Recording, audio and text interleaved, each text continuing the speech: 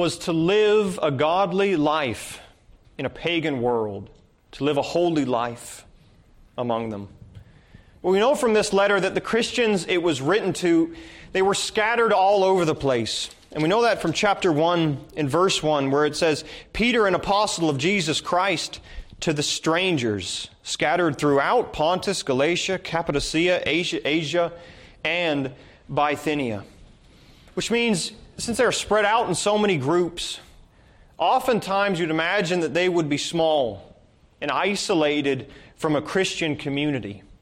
It would be unlike a lot of the communities that we would find in this nation, where there's some sort of Christian background or some sort of nominal Christianity that is there. But not where these Christians were. They were in a wicked world. They were also very sad. As we read again in chapter 1 in verse 6, Peter says, though now for a season, if need be, ye are in heaviness through manifold temptations.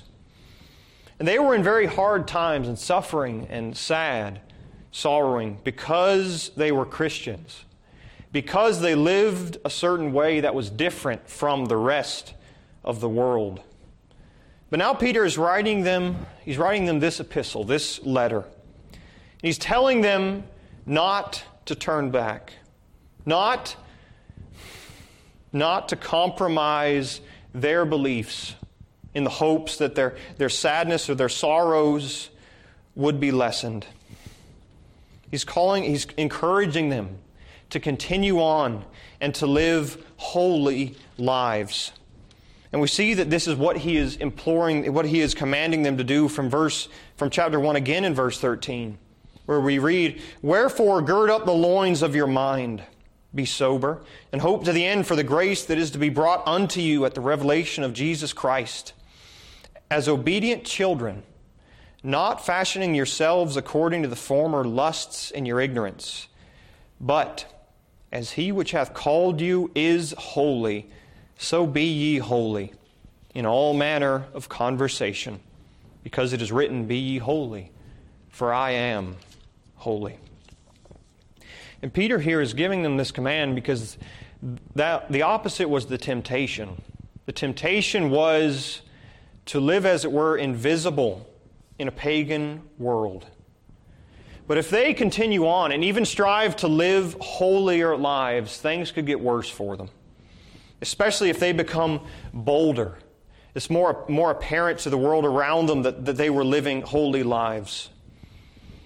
And well, oftentimes we don't find ourselves in a pagan environment as they found themselves in. The world is continually turning to paganism in this nation and in many places. And it is hard to be a holy Christian. It's hard because we have to keep saying no to sin. We have to keep saying no to sin when the world around us accepts it, when it's normal. It's not even something that has to be debated. It's what people do, is that they walk in sins. And we even hear the devil tempting us. The temptation to have a little fun, to indulge the sin. We've had a hard day, a hard week.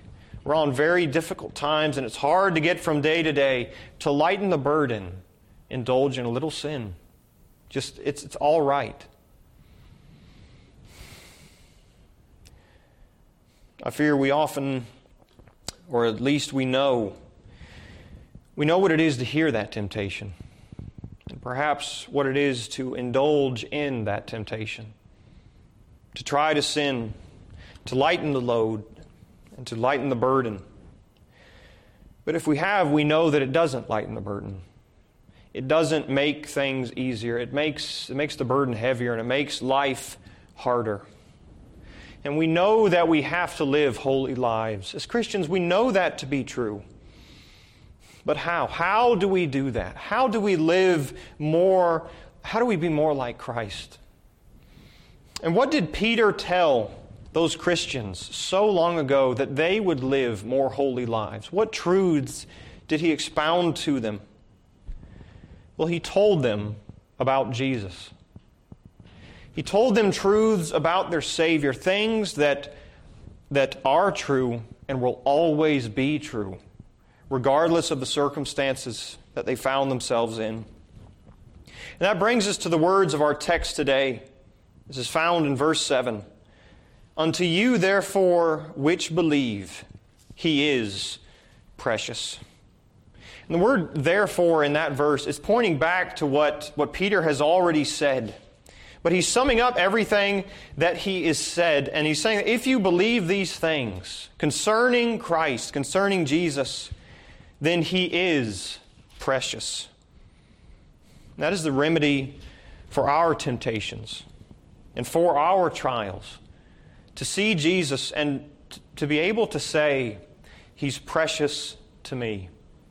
As our hearts are filled with love for our Savior, for His love for us, our desire to sin, our desire to indulge in the things that we know are wrong, they fade away when we see Him, when we see Him for who He is, and when we're able to say, He's precious to me.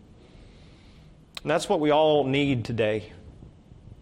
Let's look then at what Peter said before this, therefore, that made Jesus precious to these believers that he is writing to. That's why I give the title to this study, to this sermon today, The Key to Holiness, Christ's Preciousness. The key to holiness, Christ's preciousness. And the first thing that makes Him precious, in the first place, He makes us His temple. And we look at verse 5 of chapter 2. We read, Ye also as lively stones are built up a spiritual house. But what is the spiritual house? That's why we look at the first place at its purpose. And Peter is referring back to the temple that was found in the Old Testament, the place where God dwelt in the midst of His people. And this building was unlike any other building on the face of the earth that ever has been or ever will be, because it was a place that was divinely inspired by God. He told His people that this is how you fashion it. He told them exactly how to make it. And if they were to lose the temple, if the temple was destroyed, that would mean that the people had lost fellowship with God. That would symbolically be what it meant. But we do not have this temple today. And that's the contrast that Peter is bringing up, is that we are the new temple, is that we are being built together and inhabited by God Himself through His Spirit. You remember the Holy of Holies in the Old Testament temple. If a man was to go into that veil, except for the way that God told them to go in, he would be struck dead because he was coming into the presence of God. He was coming before Him in an unworthy manner. But now, you and I, we come before the exact same presence that was in that Holy of Holies, the place where men would fall down dead. But we go and we meet with the Lord in a spiritual way. We don't have a temple. We don't have a particular room. But the God that we are coming before is the exact same God that you'd find in the Holy of Holies in the Old Testament. And this is what is found, or at least the emphasis here that Peter is bringing up is what is found in Ephesians chapter 2. In Ephesians chapter 2, in verse 22, we read these words, speaking of Christ, in whom ye also are builded together for an habitation of God through the Spirit. And those are words that are impossible for our finite minds to fully comprehend, but it is a truth that we would do well to meditate upon, that we are being built together to be inhabited by God, that God Himself is within His people, that He dwells in us by His Spirit. And when we kneel in prayer, when we come before the Lord to pray, we're entering in, as it were, to that Holy of Holies, and we have the attention of the God of heaven, the one who dwells within us, dwells within His people. So we see from that the point of us being the temple is that God would have fellowship with us, that we would know what it is for God to dwell in us. But Peter, and this he goes on, and looks at his foundation, the foundation of this temple. In verse 5, let's notice some language here. Peter says, he uses the term lively stones in referring to us as we're being built together. And that's the same word that's found in verse 4. Or Christ, he's called the living stone. Then you find something similar in verse 6. It says that Christ is the chief cornerstone. And that was the stone that was placed at the corner of the building. It was the foundation that would support all the stones that were built upon it. Every stone would be placed above that foundation that sits below. And what Peter is telling these believers with this imagery is that they are being built on Christ. That God is fellowshipping with them is because they are built upon the work and the person of Jesus Christ. The Son of God humbled Himself and became a man to, as it were, become our foundation. That we all would be lifted up to have fellowship with God. When He completed the work that was given to Him on the cross, He truly became that foundation. And a building is only as strong as its foundation. And if we have communion with God, if we have fellowship with God, we can only be as sure we have fellowship with Him as we are sure of our foundation for that fellowship. So our foundation, our assurance that we have fellowship with God is as strong as the work of the Lord Jesus Christ, because He is our foundation. And this is something that is true regardless of anything that happens. Regardless of how we have failed. Regardless of how much we don't deserve to be called the temple of the living God, the people in which God dwells, Christ is still our foundation. Regardless of how much we think that we have messed up our own lives and we've made too many mistakes and we can't have fellowship with God. We can't open His Word and hear His voice. We can't come to Him in the place of prayer. We can't dwell with Him, no matter how unholy we think we are. Christ is still our foundation. And because of that, we still have fellowship with God. We still can come before Him. And we still are accepted before Him. And this is what makes Jesus precious to us. We see also, looking at this temple, we look at its builder. If you have a temple, you have a builder. And it is true that we are responsible for working out our own sanctification, of striving to run the race that is set before us. Peter, he's here, focuses on a different side of that truth to encourage these believers. In verse 5, it says, "Ye also as lively stones are built up a spiritual house."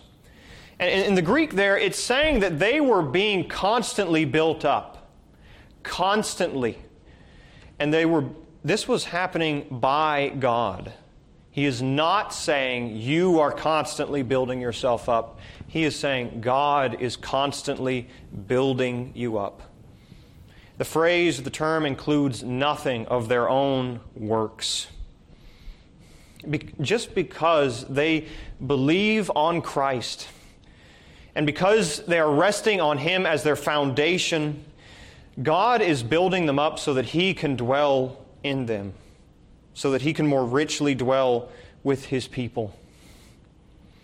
And the early Christians, you think of the Christians of that day, they would have cause to worry if that wasn't the case. Many of them lived near the time when Christ was alive. Many of them, being dispersed perhaps and being few in number, didn't have the best preachers. They didn't have the best teachers. Perhaps didn't have a fully assembled Bible as we have before us today. And so it comes with the fear then we don't have the tools to build ourselves up. There isn't what's there for us to do this work. But God was the one who would ensure that they would be built up. So we ask ourselves, what stands in our way? Trials, or even our minds being burdened. You come to the place of devotion or the place of prayer, and you open up your Bibles and you think that you can't get anything out of the Word today. You can't benefit from it. You can't feed from the Word because of something that's wrong with you. You're too tired. You've sinned too much, or you have failed. But God is the builder. God Himself is the teacher. And He is the one that will build up His people.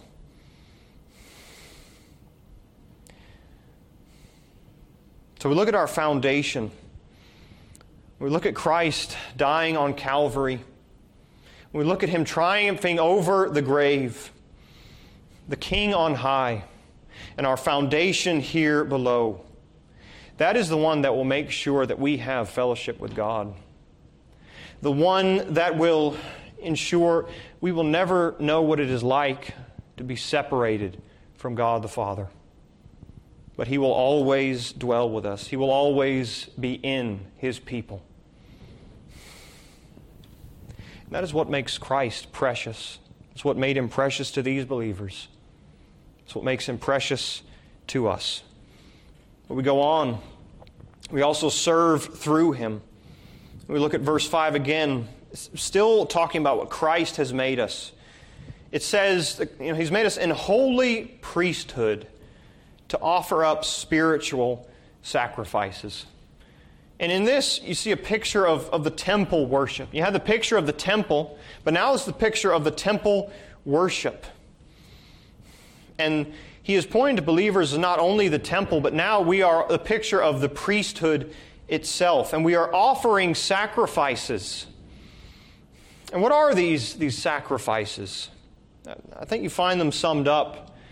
I would call them spiritual sacrifices in Romans 12 and verse 1, where we read, "I beseech you therefore, brethren, by the mercies of God, that you present your bodies a living sacrifice."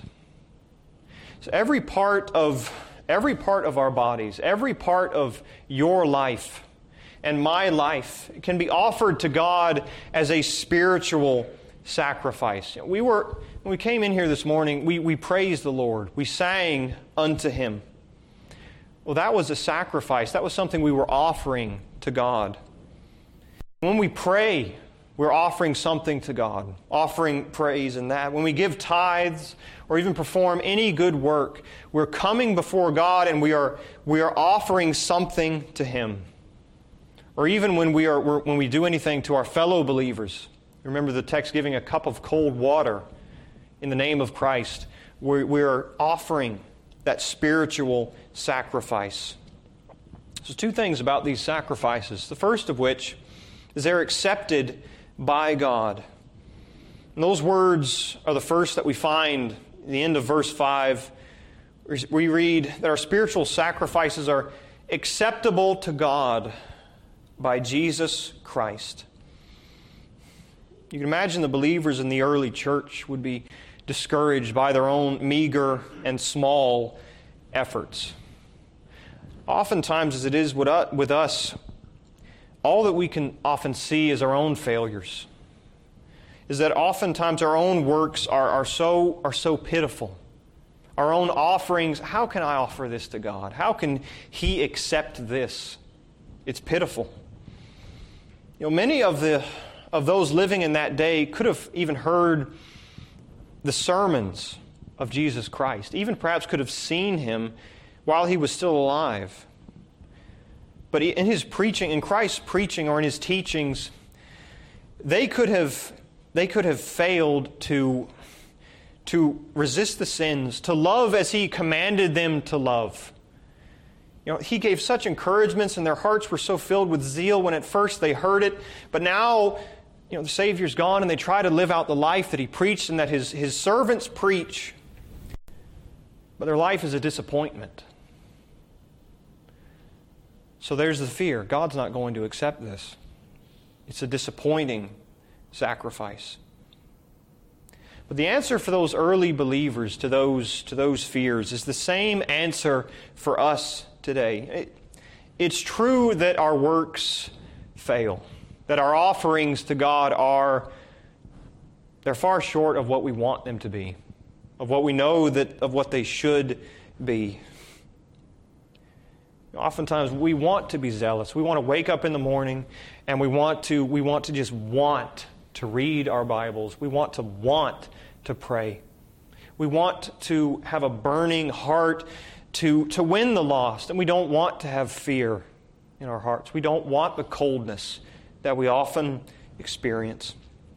We don't want to just serve out of a sense of duty, just be able to check off the list, so I've done everything that as a Christian I need to do today.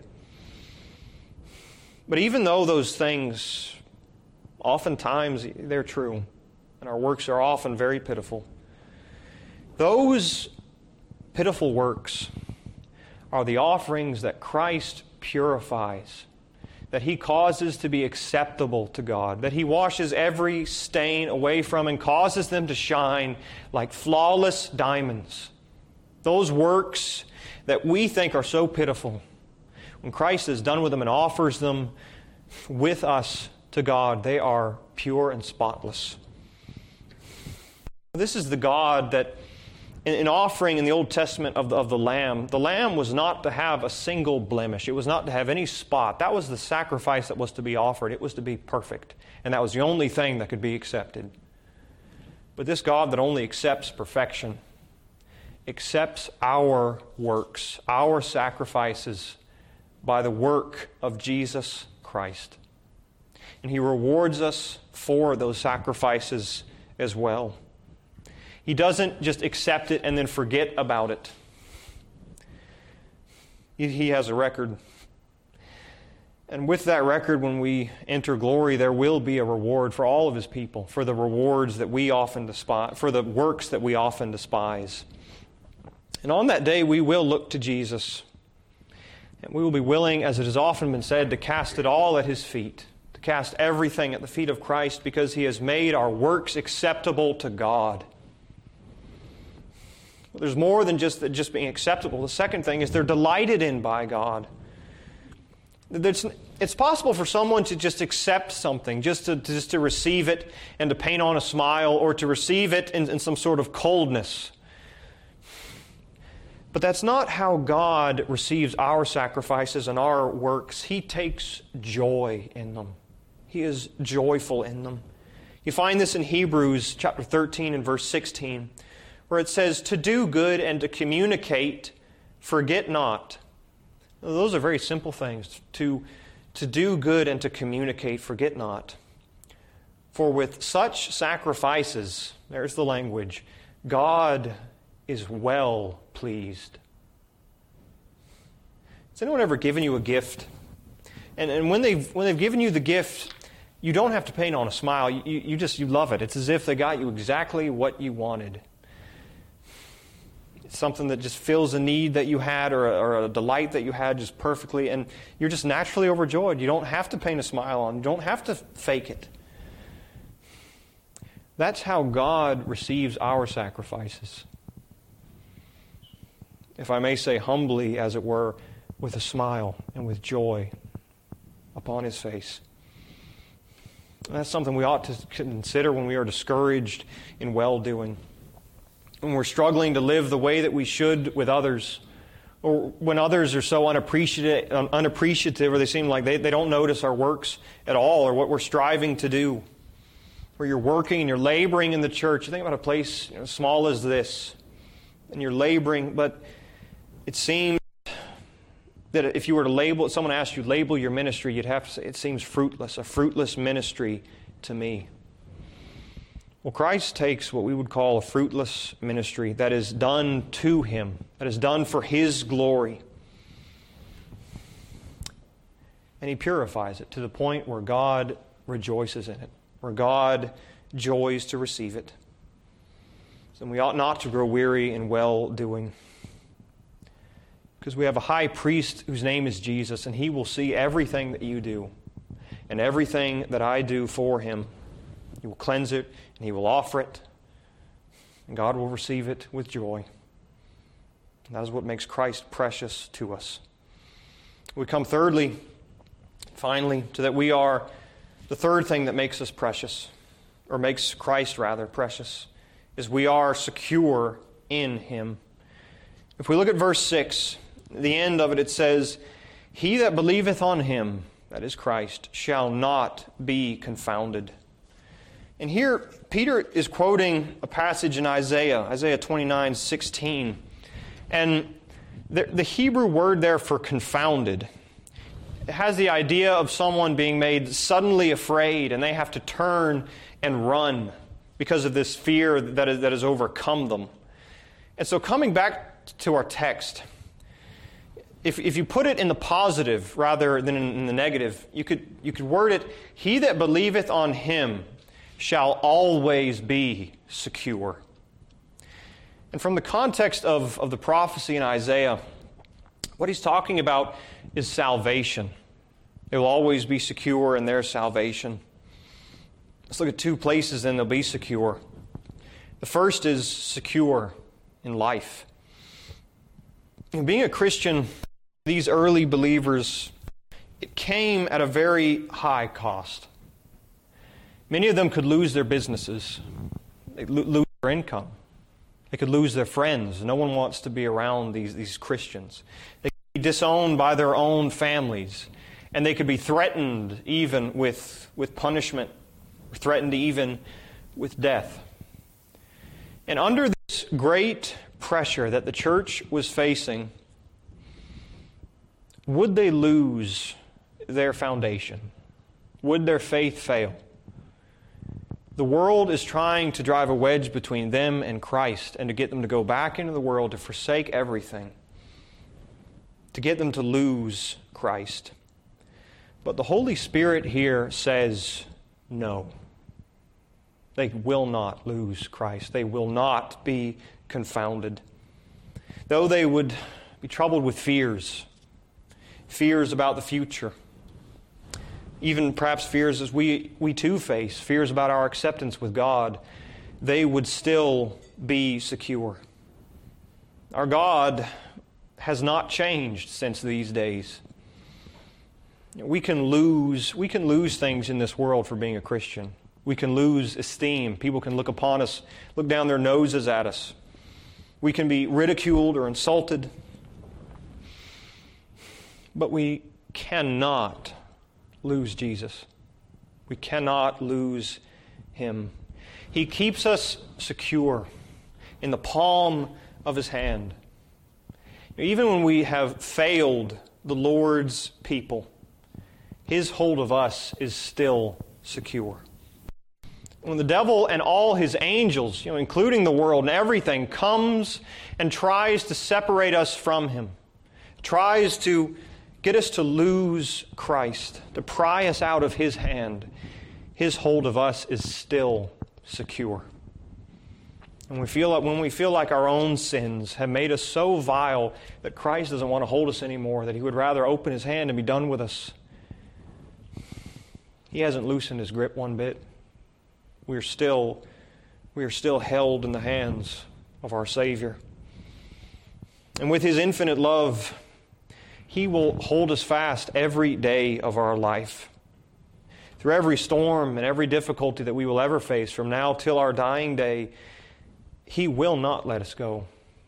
And that is just his promise to us. And one last thing is that they are secure in death. Most people living in that day, when it came time to die, who or what they had their trust in would be tested. Oftentimes for them it was in cruel gods who used men as their playthings. And that was the way that it had been for hundreds of years. But now there's this new religion to them. It's Christianity, and all these people are putting their trust in the God-man named Jesus. So the world, when it came time for them to die, the world's going to watch and see how they came to die. And what did they see? The world saw a people that were unashamed of their God. A people that even as they were being taken to be burned alive, thrown to lions, or slain by the sword, they oftentimes went rejoicing, singing, knowing that Christ was soon to deliver them from their captors, even if it was through death. And that is because they knew that Christ had them even when they came to die. And in their death, in that moment, He would not let them go. For you and me here this morning, the day of death, it's going to come for us all. It's inevitable if the Lord tarries. And when it comes, the Lord's people, they have at times, there's been fear that comes with death. There's fear of the unknown, fear of pain, fear of what will come, what it will be like to meet the God of all eternity, the great I Am. What will it be like to stand before Him? But when that day comes, when it comes time for us to cross over Jordan, Christ will still be there. He will cross over with us, right by our side. And when we reach the other side and we stand before our Creator, the one who has fashioned us, Christ will still be with us. And with His righteousness, we will be declared for all eternity just. And if it's Christ that brings us to this place, is He not precious to us? I come to a close. As we look at all that Christ is, and this isn't even everything. There are so many more things throughout the Scriptures full of what is Christ to you? What is Christ to you and to me? Not what is Christ when all is going well, or what is Christ when we are good enough for Him, or when we think we are. But what is Christ regardless of anything that happens in our life? Well, as we have seen, He is the foundation that brings us into the presence of God, for God Himself to dwell within us. Christ is the one who faithfully cleanses every single one of our sacrifices, our work that we do unto God and to His people. And He is the one that's going to hold us fast and bring us home, regardless of what comes. And as we see how He is precious to us, and as we turn then to look at the temptations that face us to sin, I hope that there is a fire that has been lit in our hearts, or that has been rather inflamed, to cause us to turn from those sins and to do the things that please our Savior. To say no to sin and to live a holy life for Christ, for His glory. Our motivation to do so this day is because He is precious to us. I believe that is the key to a holy life before the Lord this week. When we can honestly say, Jesus is precious to me. And I pray that the Lord would cause this to be your confession this morning, throughout this week, that Christ is precious. And that knowing this, we would live for Him. Amen. Let us close in prayer. Our gracious God, our eternal Heavenly Father, Lord, as we come before Thee, we've heard Thy word. Lord, it has come in the weakness of a man trying to expound, Lord, these matchless words of the Holy Spirit. But we ask that they would be a profit to Thy people. Lord, help us to see Jesus, everything that He is to us and for us. Help us, Lord, help us to say, He is precious to me. And in so doing, Lord, help us to turn from sin. Help us to live for Thee. Lord, this is our desire and the prayer of all Thy people gathered here this morning. And so we ask it of Thee. You are the only one that will bring this about in our hearts. So, Lord, be with Thy people now. As they go throughout this week, be with them. Lord, give us a day of rest, we pray, this Thy day. Cause us to continually praise Thee and to think of Thee. For we ask these things in Thy name, for Thy glory. Amen.